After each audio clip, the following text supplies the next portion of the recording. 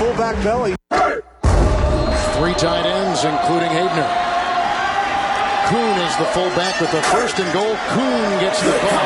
Pyle driving his way in for the touchdown. What a great second effort. Here comes the y'all don't really want it like that. Here comes the y'all don't really want it like that. Back, what's going on? It's your boy, the Wolf of Roto Street. RotoStreetJournal.com. We breed and feed you fantasy wolves here with round 3 of our AFC 2023 fantasy football projections. We've already hit the East, the North, and now we are going to the South to dive into all of your Titans, Jaguars, Texans, Colts.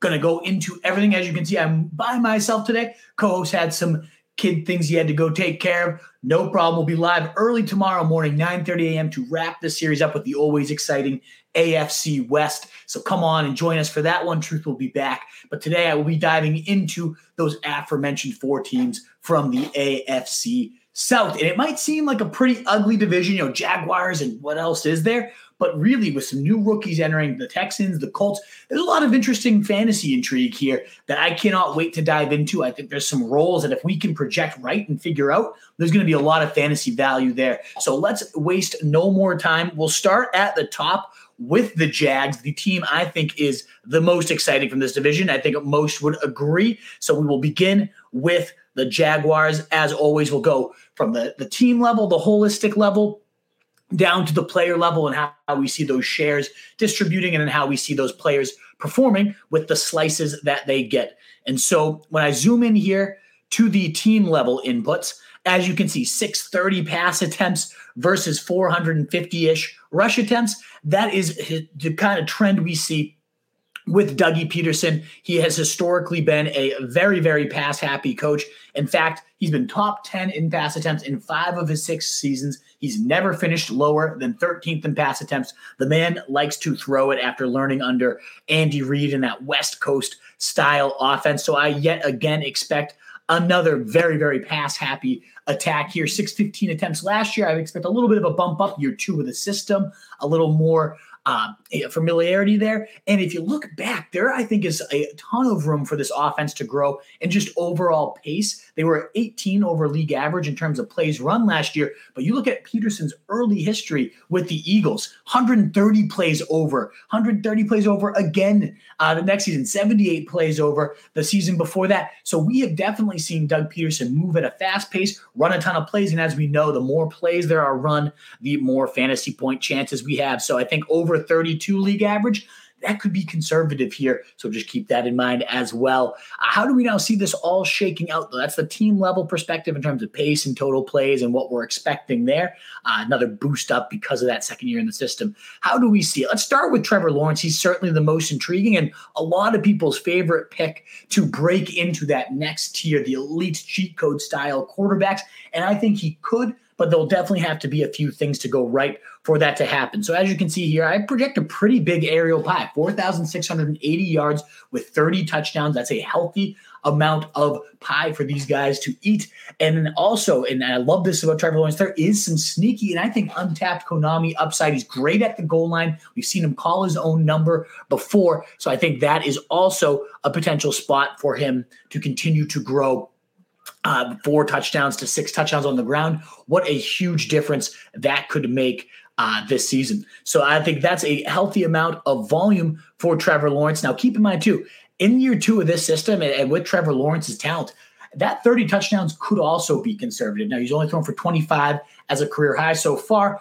But if that jumped up to 40 this year, that's when we would see that cheat code, that next level of Trevor Lawrence. And with the additions of Calvin Ridley here, the return of Evan Ingram, it's not without the realm of possibility that Trevor Lawrence could hit 40 touchdowns, and this is just too conservative here at 30. But I thought that's a nice balance of what he's done and where he could be in the future. How do I see all of that shaking out? Well, Calvin Ridley walks right in, and I think he's going to be the biggest mouth to feed. As you can see, 22% share, 139 targets going his way. But as we've seen with Doug Peterson, he does like to share the rock, spread it out to a ton of receivers. In fact, across his Eagles tenure, There's only one 1,000-yard receiver in that span. So this would be a little bit of a departure. But as you can see, 139, 113, 101, and 101 also going here to the tight end. I don't think it's a huge just alpha. It never will be in a Peterson offense. I just think the aerial pie is so big here that even with a fairly distributed pie, we get 4 players crossing over into 100-plus targets, especially considering he doesn't, for whatever reason, like to throw it to his running backs. Only 9% combined share for the 2 big guys there. Maybe Jermichael Hasty makes it 11 with a little bit more, but not a ton of work, even though it should be going to Etienne. I never understand why, and we'll get to him in a little bit, why I think he's one of the most overrated players in fantasy. It just, for whatever reason, Peterson has never liked to throw to running backs, even when he's got an option like Travis Etienne here. So Calvin Ridley, what do I expect him to do with 139 targets? Well, I had him right around his career average, 13.2 yards per catch. All the early reports are he's head and shoulders above the other talents here. And that's saying something, because Christian Kirk, coming off a great season, saw 23% target share, really anchored the game, but he's definitely more comfortable as a slot guy facing number 2s. You can't overestimate how big of a trickle-down effect Calvin Ridley being there, not only on the target share, but also how efficient these guys can be when he's drawing number 1s, and now Kirk and Zay Jones are feasting on 2s and 3s.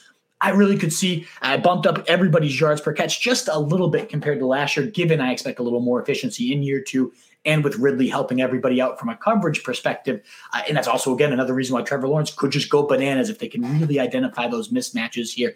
I have 113 targets going to Christian Kirk for 76, 988, and 7 touchdowns. That's right around what he's done, with a little bump in touchdowns throughout his career, where he was that number 2 in Arizona to DeAndre Hopkins, with maybe a little more target share than what he would have seen with him. And then Zay Jones, over 120 targets, 23% share. That was crazy last year. And he really did solid. Some really good spike weeks. Was one of the best ball receivers you could have invested in. And he's never had more than 5 touchdowns. So I think, 68 catches, 748 and 4. That seems about right for him. Some big splash weeks, but now a distant 3rd, maybe even 4th, considering I also see Evan Ingram seeing that 100 targets with a little more receptions. He actually caught 74%, no hands, stone cold Ingram there. Ultimately proved everybody wrong. Caught far more balls than he historically does. So that was great to see on his. And that's a Doug Peterson staple, using the tight end from Zach Ertz to Dallas Goedert to Evan Ingram last year. It has always been the case that he loves to use his tight ends. So I definitely could see another 100-ish targets, 98 last year, a few more, even with Ridley there, just because, again, I see that pie rising and all the ships rising with it. So I definitely could see a nice season there for Evan Ingram in his bounce back. Just another kind of boom or bust one, though. There's plenty of weeks last year where he got you absolutely nothing. But when he boomed, 40-point day last year, one of the highest among all tight ends, the second highest score behind only Taysom Hill at the position. And then Travis Kelce was right there too. So a lot of upside to Evan Ingram, even if it will be a little bit boomer and bustier than you typically would want. That's what you get from tight ends anyways, though. So moving forward then to the run game and looking at Travis Etienne, I think he's one of the most overrated picks you can make in fantasy, not because I don't like the player. In fact, I have him going for 5 yards a pop, a nice efficient back there, getting over 1,000 yards. But they just don't like to use him in the passing game, as you could see last year. He had around 74% of the snaps by the time James Robinson was jettisoned. He was that featured back. He still only finishes the running back 21 in fantasy. Just a lot of things did not go his way. It's certainly at the goal line, and that was one of the biggest areas of concern for Travis Etienne.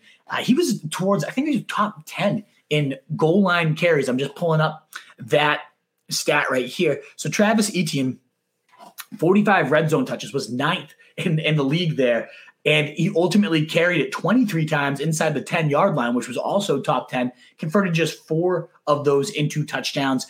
And then they go and draft Big Tank Bigsby, big, thick guy, good goal line converter. I imagine the touchdown opportunities will continue to be very, very skewed. So the fact that he had this much opportunity, Travis Etienne still only scored 5 touchdowns on over 60% of the work, over 75% of the work for half the season, and still only averaged 12.1 fantasy points per game, running back 23.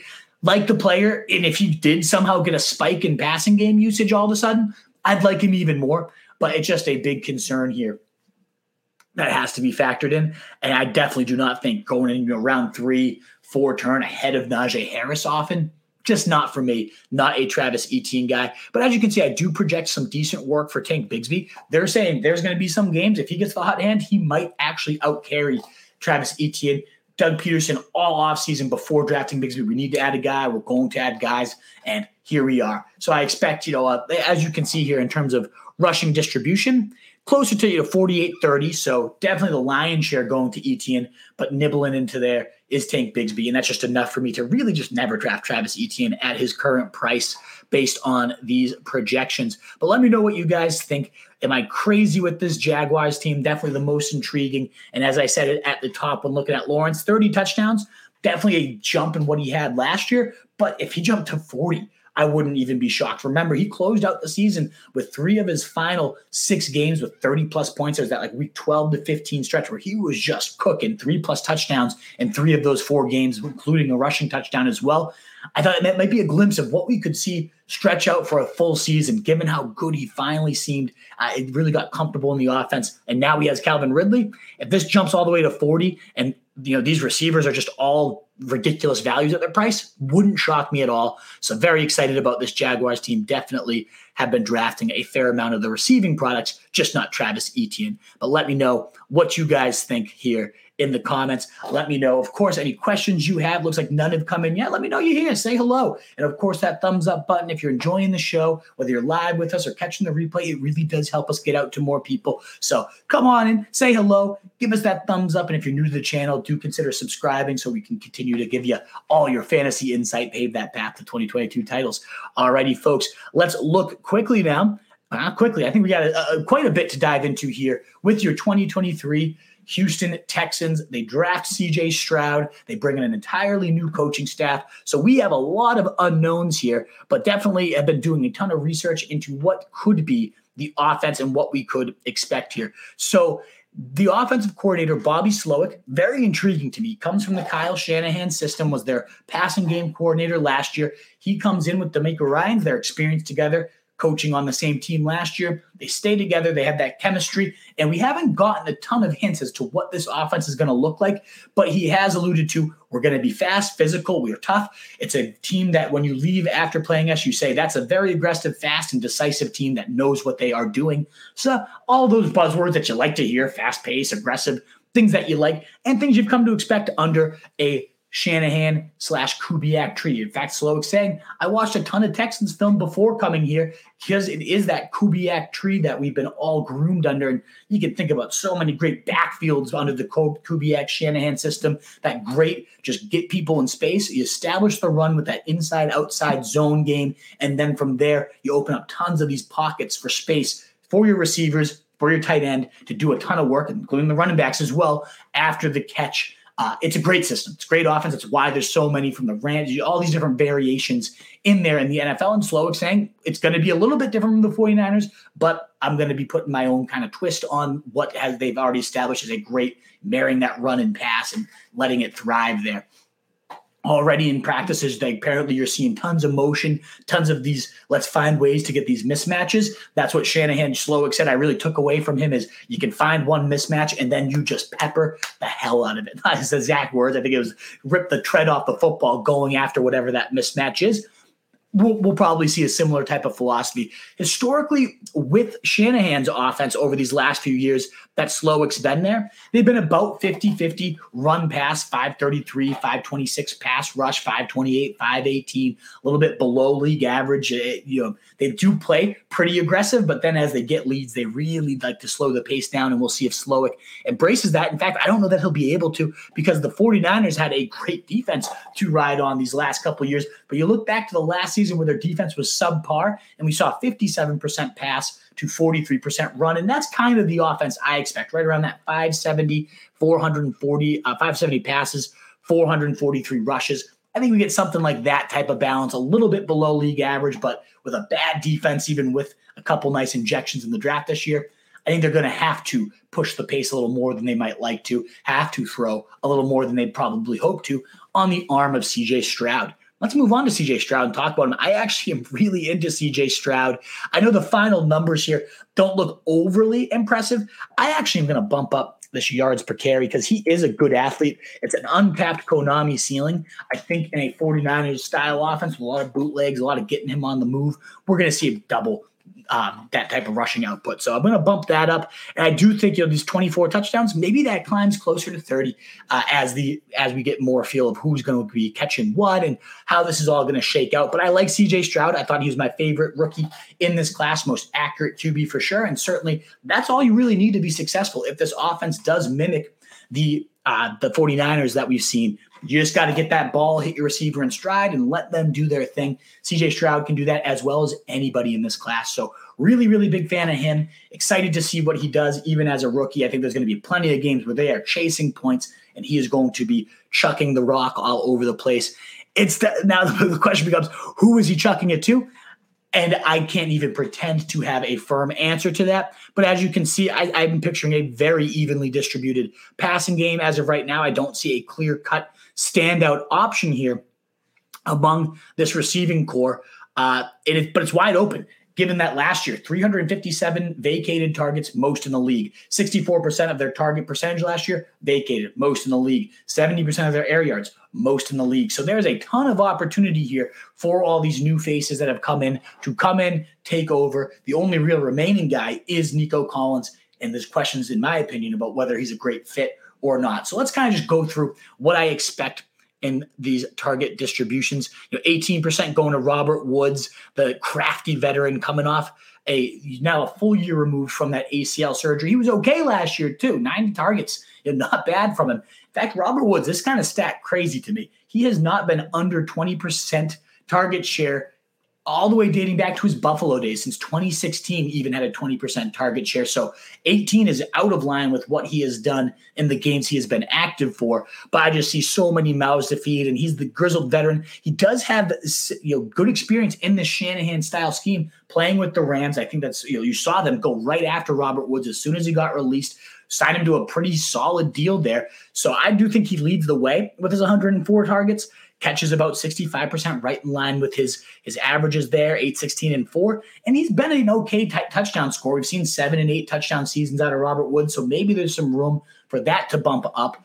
But I do think more of the touchdowns will fall to the tight end, who I actually project tied for second, Dalton Schultz, in target share. We've seen him log 100 target seasons in his past. He is capable to anchor that, as we covered on our tight end top 15 show. Go catch all those ranking shows if you haven't already. Great insight into all of them, breaking down a ton of players.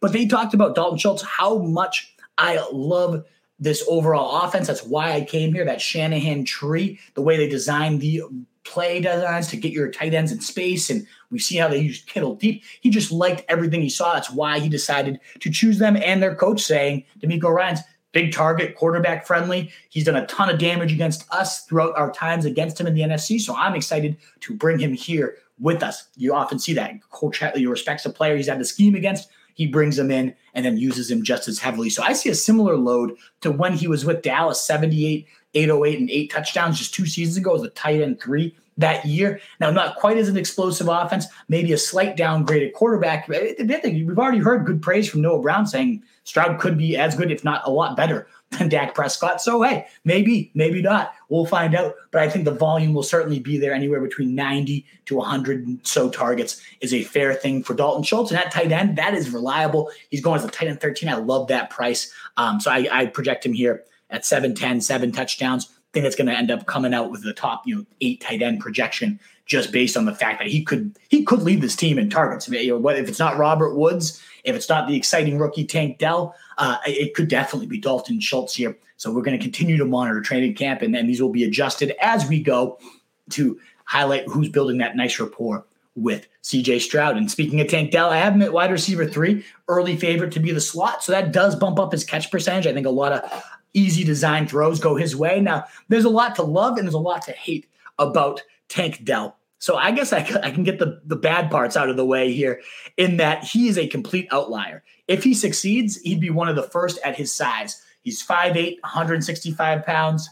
Since 2000, there's never been an NFL receiver shorter or lighter than him. and averaging, no one's ever averaged over 11 fantasy points per game at this size since 2000. So he would definitely be a big outlier, but he's been a huge outlier at the college level, leading the nation with 291 targets across his past 2 seasons, also leading with receptions, 199, yards, 2,727 rather, and second in the nation with 29 touchdowns across his last 2 years. So for a 5'8" guy, that tells me the guy's got the dog in him. If you can score that many from all levels of the field, he runs tough once he has the ball. And they've already just been raving about him so far in camp that even though his offense is a bit different than what he's used to from Houston, that kind of spread out air raid style, that just is a very beautiful scheme that he really thrived in. Definitely a different offense, but they're talking about how fast he's picking it up, how much energy he brings when he's out there, how different this complexion of the offense is with a speedster that can do it after the catch, that can spread the defense. He can do it all. I'm a really big fan of this guy. He's, in fact, my most owned player in early best ball drafts. So I think he thrives. I think he's a big playmaker. And CJ Stroud, the fact that he begged the team to draft him and they listen, bang the table. Let's go. I like that narrative quite a bit for him. But maybe it's Julio, maybe it's Nico Collins. The early comps, he was told to watch Julio Jones tape from his coach as the big body guy in the Shanahan offense, how they could potentially use him. I will be the last person to ever compare Nico Collins and Julio Jones outside of the fact that they're both big boys and that they both are pretty fast for their size, 4.45 for Nico Collins, 4.34 for Julio Jones. That's about it. It's a big size guy, and they're talking about maybe we can move to the slot. I personally don't see this being much of a seamless fit there. So, a guy that's averaged 53% catch rate on his career, I bumped up a little bit in a higher percentage attack, but he's only scored 2 touchdowns in back-to-back years. So even with that big frame, he hasn't necessarily been maximizing it. And then you add in Woods and Tank Dell and Dalton Schultz. He had every opportunity to emerge as that guy last year, Nico Collins, and sure, he was playing with jack shit, but I just don't think he's that good. So, 14% target share as the wide receiver, too. Clearly, I like Tank Dell more. Nico Collins going 5-6 rounds earlier than him. Not a guy I am ending up with much. But I did want to highlight the fact that they're trying to use him as that next big body Julio Jones style receiver in there. He has similar traits in terms of athleticism, but I don't think he is even a 15th of the receiver that Julio Jones ever was. So I don't think he'll put up a 15th of the stats that we saw, the crazy, almost 2,000 yard season. Not happening here. So I'm not on the Nico Collins train, especially John Mechie, another guy that is going to nibble at people's cheese. Him and Tank Dell. Be interesting to see who does win that slot, because if it is John Mechie, then Tank Dell is going to have to get projected significantly lower. There's definitely some ceiling with John Mechie. Loved him coming out of Alabama. So whoever ends up being that safety blanket, in addition to Dalton Schultz, we know he's going to be it, but somebody's going to get peppered in that sense. So that's how I see things kind of shaking out from a pass catcher role. So none of these guys ultimately being huge successes. No one on the top 35 or so receivers, but the highest upside, in my opinion, is Tank Dell. And of course, Dalton Schultz, one of the best values at tight end you can get.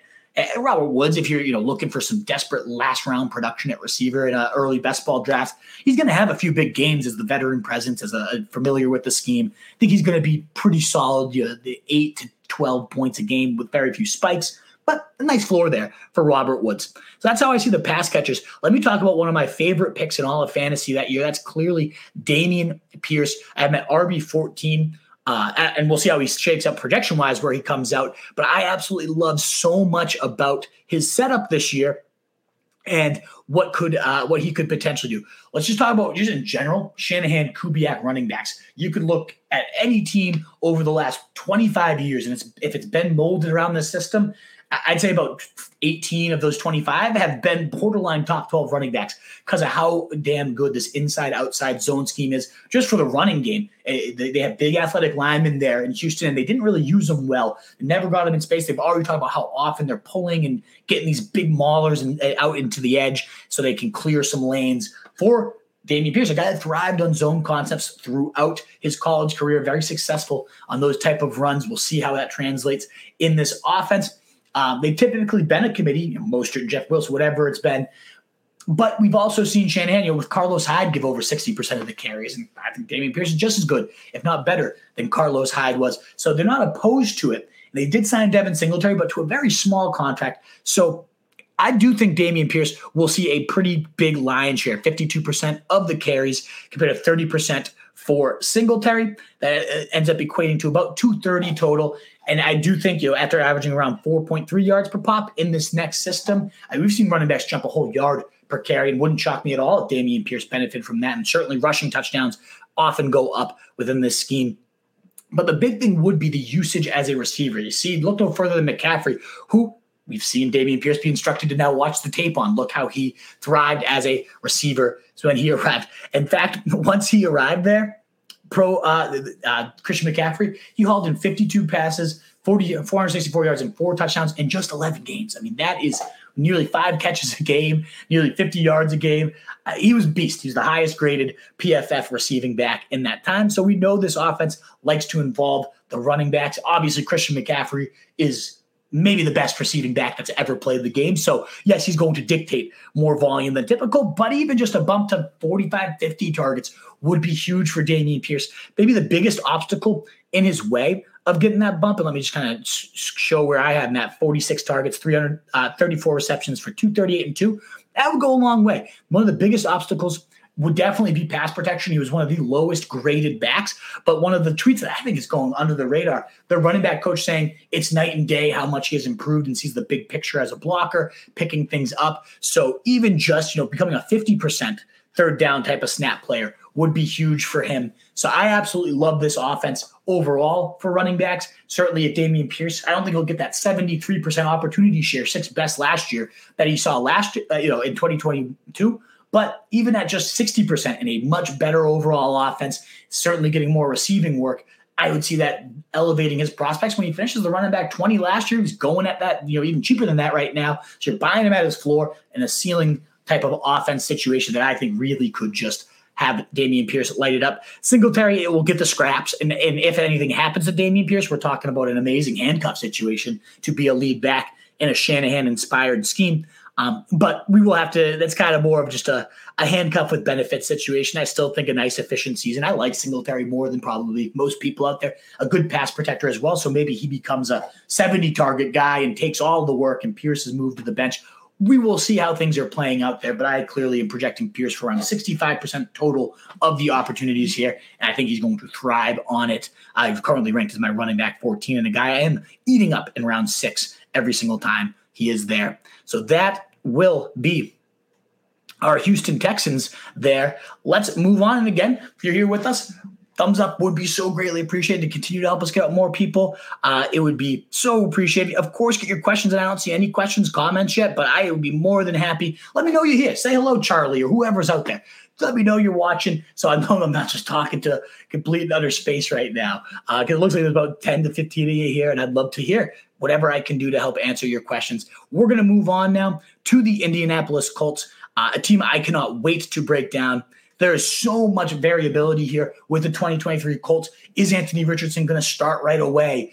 If so, are they going to completely maximize his skill set? And my answer to both those is yes and yes in my early projections. We will find out, of course, as training camp goes, but I love the setup. I couldn't picture a better landing spot for Anthony Richardson in terms of the right coaches, the guys that are going to mold an offense right to his strengths and really let him thrive. So let's dive on in to my Indianapolis projections. So Shane Steichen, he comes over as the head coach. He was the offensive coordinator, took over play calling duties for the Eagles over the last, toward the end of 2021 and then all of last year when they really took off. Shane Steichen was the play caller there. Ultimately, I think this is going to compare to 2 seasons ago when he took over the reins of the play calling duty, where it was 514 pass attempts, 561 rush attempts, a 48 to 52% ratio, right around league average in plays run. I think we can expect something similar. That was Jalen Hurts' first year, really as the full-time starter, and they took the training wheels off as the season went. They certainly let him run the entire time, but in terms of as a passer, they were very conservative that first year, and I think we'll see something similar with Anthony Richardson coming in as such a raw player, somebody that has limitless ceiling. I cannot wait to talk about this kid. But I do think they will definitely take it slow, feature Jonathan Taylor, feature Richardson's legs as he continues to evolve into a better and better NFL passer. The early reports out of camp so far are that Anthony Richardson has been extremely impressive. He's blowing them away. Everyone talking about how raw he was going to be. The coach is saying, we're not seeing any of that right now. We love his leadership. We love how he's making all these short and intermediate throws. So maybe he's a better passer than he's getting credit for. There's definitely some red flags there. But as again, overall team, I expect more run attempts than pass attempts as they kind of protect him and he ages in. But let's talk about Richardson. Clearly, I'm projecting him to win the starting role and just thrive. And they've already talked about how that's a very real possibility. They're not one of those teams that are and Gardner Minshew is very capable. So it's not a lock that Richardson does win it outright. If he's as raw as a lot of people were worried about, then maybe they do start with Minshew and he takes over half a year. That would definitely take a big stock out of Anthony Richardson as a redraft guy. Still one of the best draft upside quarterbacks in Dynasty. But this is projecting clearly that I think he is going to start the year. And I have him at 58% completion percentage. So let's talk about him as a player and his setup so far. Again, you couldn't be asked to be under better coaching staff. When Steichen took over last year, they ended up engineering the third highest scoring offense, 27.2, and third most yards in the NFL, 389.1, fifth in rushing, ninth in passing, fourth and third down percentage. And then across the last two seasons, no team has rushed for more yards. So that's why I think they're going to be leaning in there. But definitely a bright mind. He was great for Jalen Hurts, who's behind only Josh Allen and Pat Mahomes across the last two seasons in points per game total, 23.5.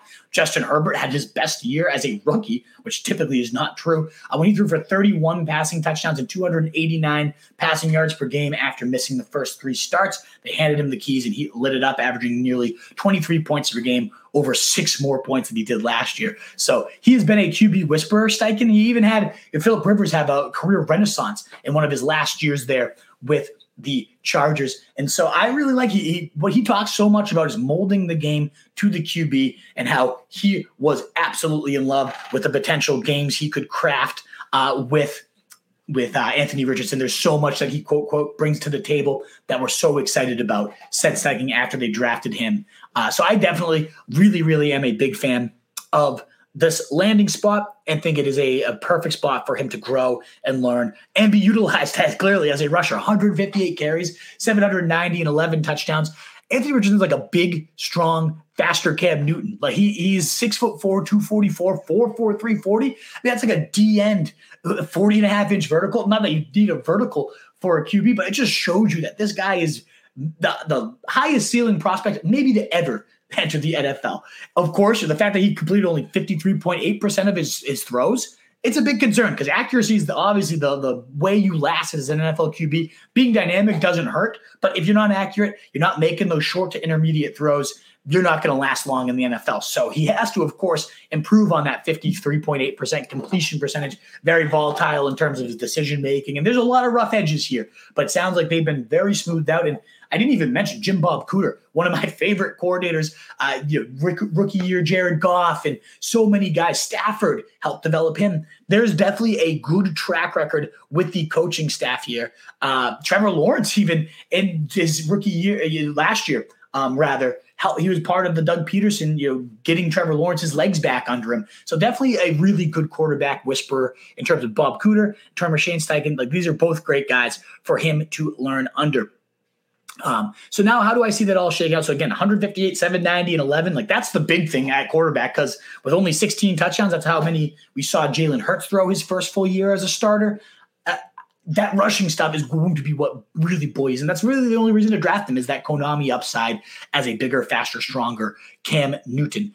So I don't expect a big aerial pie. I think that's really going to hurt. As you can see, these receivers, 21% target share only means 108 targets. And if the accuracy is as bad as they're saying, 56% catch rate, right around what Michael Pittman is anyways, it's worrisome. It's absolutely worrisome. So I put up the yards per reception, just given the cannon arm.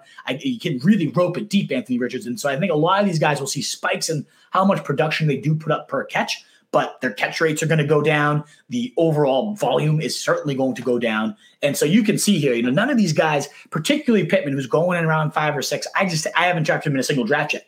840 yards, 3 touchdowns, 60 catches. Yeah, that's a far cry of what he's become used to here. And he's been a volume monster, and he's really needed that volume to actually thrive. I just don't know that Michael Pittman's that great of a player.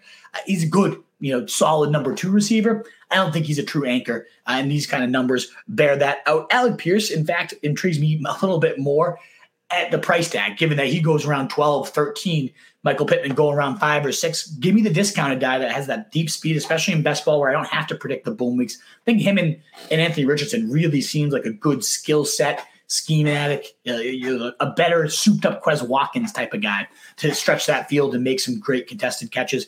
Now, Reggie Wayne did say Josh Downs, the best receiver in this class, so maybe I am being a little light on having him only at 77 targets, 15% share. We could see that bump up, but he's hurt all camp, and I don't know. Reggie Wayne has his opinion, and certainly I trust him more than myself, but I also didn't love Josh Downs. I like him as a slot guy. I just don't know if that's really going to be where we see Richardson thrive and where we see Richardson used. So, 537 and a touchdown, just not that much I'm worried about. Behind him, not much. But Jelani Woods being rumored to be that Dallas Goedert type of role, which has been a staple of this Eagles offense. They love to get the guy running deep down the seams, also after the catch opportunities. And Jelani Woods is a good athlete. He certainly can bring a bunch to the table. So he's the quote unquote from the Indy Star is he's the most likely to take on that role. He's the only one that has shown the athleticism to stretch the field the way Goddard can. And this is a big body, 6'6". He can catch, go deep. He averaged 12.5 yards per reception and averaged up the target of 10.7. That's solid. Very, very solid for a tight end. So I could see Jelani Woods being a nice sleeper, but again, is there going to be enough aerial pie to feed him? But Dallas Goedert, 16% target share before A.J. Brown got there, and I see that kind of what this offense resembles. And it was mediocre. Devonta Smith, 20% target share, but still only put up 916 yards and a handful of touchdowns. So it's worrisome in that sense for the pass catchers. There's not a ton of guys I'm forcing out there. Even though I like Richardson as a fantasy player, it's really because of the legs. The main attraction here, though, and maybe I should have just kicked off with him, is Jonathan Taylor. Last year's unanimous number 1 pick in standard and often half PPR leagues. Really only Christian McCaffrey was a guy you'd consider in PPR above Taylor. And he really disappointed, unfortunately. Got hurt, was misused. Matt Ryan sucked. The line took a big step backwards. I think this is definitely a situation that Taylor could rebound in, benefiting from you see so many studies done on a mobile quarterback and how that improves the cutback lanes, and the defense can't overplay because they overplay Taylor, and boom, Anthony Richardson, 4.40 is zipping a bootleg right around you. It's going to be such a nightmare in that RPO that we've seen the staple of Shane Steichen's offense over there with the Eagles.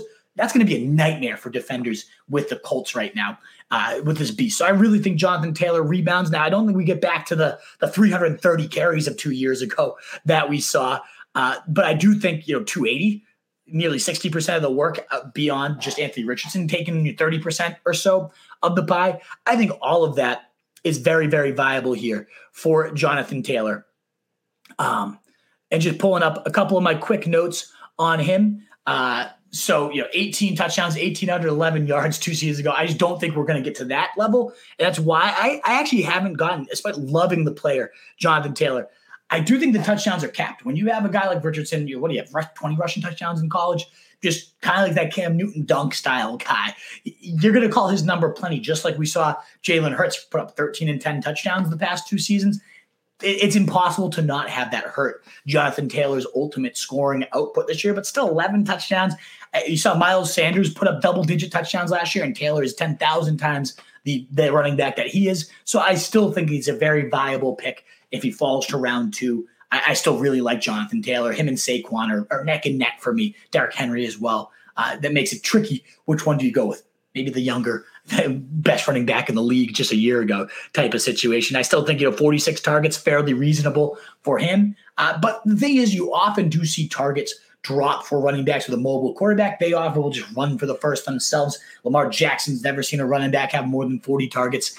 Jalen Hurts' running backs last year, they were bottom in the league with like a 6% target rate. It was very, very low. So that might be a little ambitious. I might revisit this 46 targets, actually. Certainly 70 targets to total running backs. I'm not going to project that. So I'll revisit that, maybe a slight bump to all these receivers at the expense of Taylor's receiving work. But either way, you're drafting him for his rushing work. You're drafting him for the deadly RPO that they're going to create. And yes, the touchdowns do get capped by Richardson, but I think the efficiency, in fact, I'm going to bump this efficiency up to 4.9 because that's already what he's pretty much capable of.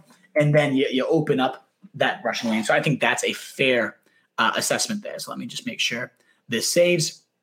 And that kind of wraps up my Colts. I'm intrigued by the quarterback, intrigued by the running back, and then everybody else, other than maybe Pierce at his price and Jelani Woods as a last-round tight end throw, I'm not drafting Pittman. I don't project enough passing game volume based on what I expect this offense to be.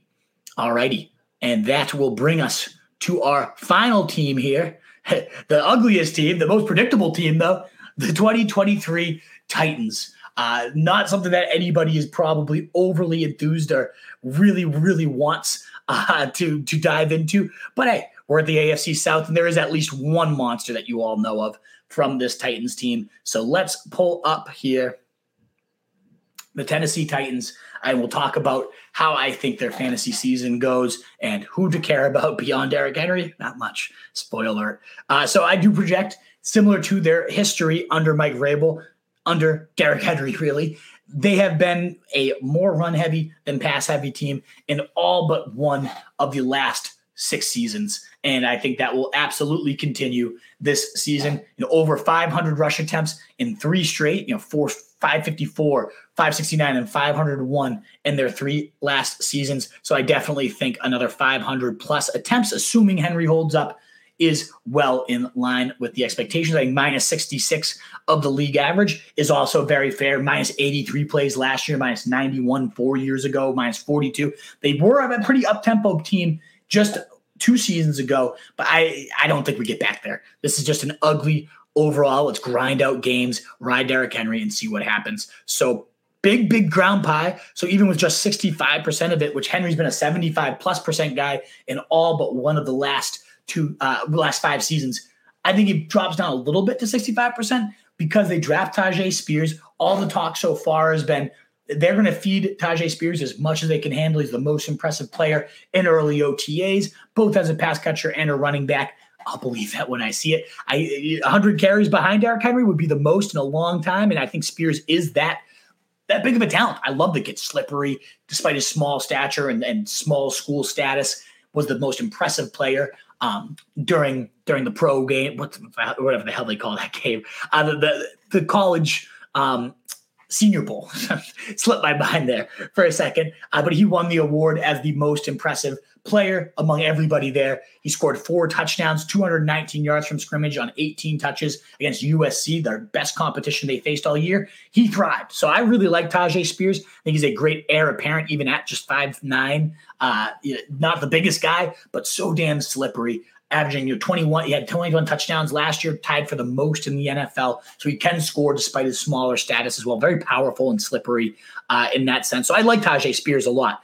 All that to say, though, Derrick Henry clearly still projecting a monster season. 332, 1494, 13 touchdowns. He's always averaged around 4% or higher rushing touchdown percentage. He has not been under 4.5 yards per carry in a long time as well. So I think just keeping that, even with an offense that I expect. Well, I don't even think we bother talking about Tannehill and Levis, honestly. You're not drafting either of them. I don't think, unless Levis took over right from the start, and he is mobile. Both these guys are mobile. That's why I also had the QBs combining for, I believe, 12%. Yeah, 12% of the carries. That's been about what Tannehill has seen.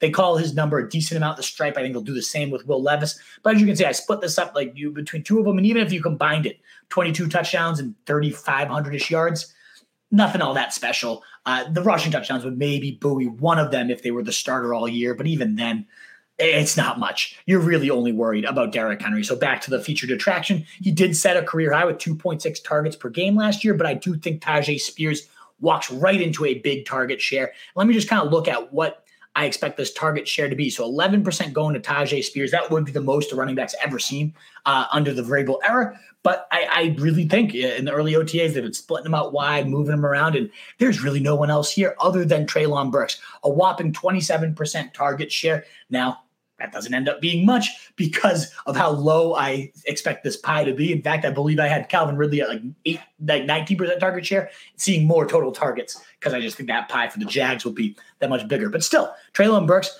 all the early reports are, one, just in better shape, not having the asthma attacks throughout camp. Hey, that's good. But also, two, that he's been the first read that him and Tannehill are getting out there early and often before practice. And then in practice, it's the first and really only guy Tannehill's been looking for. And who can blame him when you got Nick Westbrook-Akini, Kyle Phillips, and I do actually kind of like Chris Moore coming over from the Texans. He seems to produce every time he's put in there. But overall, big fan of Treylon Burks. I see nothing really in his way of 128 targets. And he was labeled the bigger Deebo Samuel coming in the league. And we saw glimpses of that, some really nice flashes down the stretch as he finally had his conditioning under him. So assuming he hits the ground running, he's one of those really intriguing picks. Goes around Gabe Davis and Jahan Dotson. And I think one of those three guys is really going to light it up this year.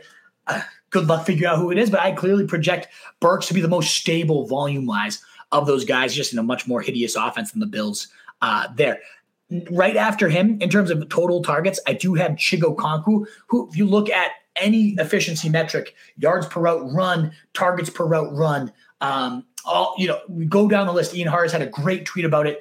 Chig was first or second in pretty much every efficiency metric, so he deserves to see a huge volume bump from his rookie year. I am projecting him, over double the targets he saw last year, and there might be even room for more there if Kyle Phillips and Akini are that useless. Maybe he does get up to, right now I have him at 17% target share. He could be one of the few tight ends that does actually climb in that 20% range given his efficiency of years past. So 7-16, 5 touchdowns, nothing to sneeze at. He is currently going ahead of Dalton Schultz, and I do like Schultz, as we talked about more, 777 touchdowns on more catches, on more volume. So I do prefer Schultz at the same price range. But both these guys, intriguing tight ends, if you wait on the position there in around 12 and 13, maybe you pair them both up and see how that plays out for you. The more athletic, more intriguing potential is Chig, but Schultz, I just think, brings a little bit more stability and safety to the position. But that's how I project this team. Again, overall, it's Derrick Henry and not much else, but I love Tajay Spears as that handcuff with benefits late. I think he does definitely have an intriguing receiving role with some change of pace work behind Henry. And then if the tragedy does strike, I didn't even mention that Derrick Henry, he's 29. That is where the cliff is definitely most apparent for running backs, 29 into 30, and 30 and beyond, certainly a graveyard for the running back position. So if anyone's going to buck that trend, it is the king, and clearly I expect him to. Falling in late round 2 and early underdog, one of my highest owned players. I love him. But if he does falter, a lot of these drafts, you typically don't handcuff an underdog in these best ball drafts. I have been sneaking Tajay Spears going around 170 right now as, again, that last couple rounds, handcuff with benefits. If tragedy strikes, I don't think Haskins brings anything to the table. I think they just turn it over to Tajay Spears, who does have some very big knee concerns. Apparently, he doesn't even have an ACL in one of his knees. I don't know what that means. I don't know how you don't have an ACL and live and never mind play football. I actually have a torn ACL myself, and I could get by fine. I'm also not on the NFL field, so I have no idea what that means. But there's definitely a long-term risk to Tajay Spears with that knee concerns, but they're going to apparently ride him while they have him. So I like this kid a lot. Outside the running backs, it's really just Treylon Burks and Chig, though, for the passing game. But that's not ever, even though it's low volume, if it's that heavily concentrated on only a couple months, it can really still pan out to some decent fantasy production. So, that wraps it up. I think I made a couple changes, so I'm just going to save those projections. I know it doesn't seem like the most exciting division here with the AFC South, but again, between Anthony Richardson and CJ Stroud, bringing some potential upside to their teams, to Derrick Henry, of course, being the horse that he is, and then the Jags ascending to maybe a top 5 overall offense in the league. You might want to dismiss the AFC South at first glance, but I think there could be plenty of intriguing fantasy prospects, largely because of those rookies and what they might bring to the table. But that wraps us up here. Thank you, Mohammed. Great to see you, Mohammed. Missed all you regulars like you. Same with Mitch Chavez. How's it going? Hope all is well. Great. Thank you for popping in. All is very well, Mitch. It's summer break for me, so that's always great. But even more exciting, it's summer break on the year I'm getting married. So this weekend's my bachelor party, actually. A couple of weeks from now, I'll be down getting married, and then I'll be in Greece and Croatia living the best life I've ever possibly imagined with love of my life. So, hey, I don't know how I can complain about that. I've got things rolling right now, real life wise. We've got some great, exciting things in the works for Roto Street this summer as well for when I'm out. So, man, There's some great stuff to make sure you are tuned in at rotostreetjournal.com, where we breed and feed you fantasy wolves. Check it out. All my rankings are there. These projections will be available for purchase as well, updated throughout the entire summer as we get more news and get some preseason action. We will be updating everything as we go. This is just a first draft. They're one of the only things we do put behind a paywall. So if you want to support your boy, keep the site mostly ad-free. We're experimenting that too. A lot of good, exciting stuff. But if you want to support your boy and you appreciate the content we do, be on the lookout in July for these projections to go live on the site alongside my draft guide, as always. But thank you again for those of you that tuned in at this random lunch hour. So great to see Mohammed, Mitch. If you caught it not live, comment in. Let me know you were here. Love to hear from you guys. That thumbs up on your way out would be so greatly appreciated if you like the content. And of course, just check out rotostreetjournal.com as well as me at rotostreetwolf. If you have any questions, hit me up on Twitter. I would be happy to answer anything you guys got. All righty, guys. In a world of fantasy sheep, be that wolf. And we'll see you tomorrow morning, 9:30. Wrapping up our AFC. We used to have it all, but now's our curtain call. So hold for the applause. Oh, oh, oh, oh. And wave out to the crowd and take our final bow. Oh, it's our time to go, but at least we stole the show. At least we stole the show. At least we stole the show. At least we stole the show. At least we stole the show. Straight ahead. Devlin, second effort, third effort, touchdown.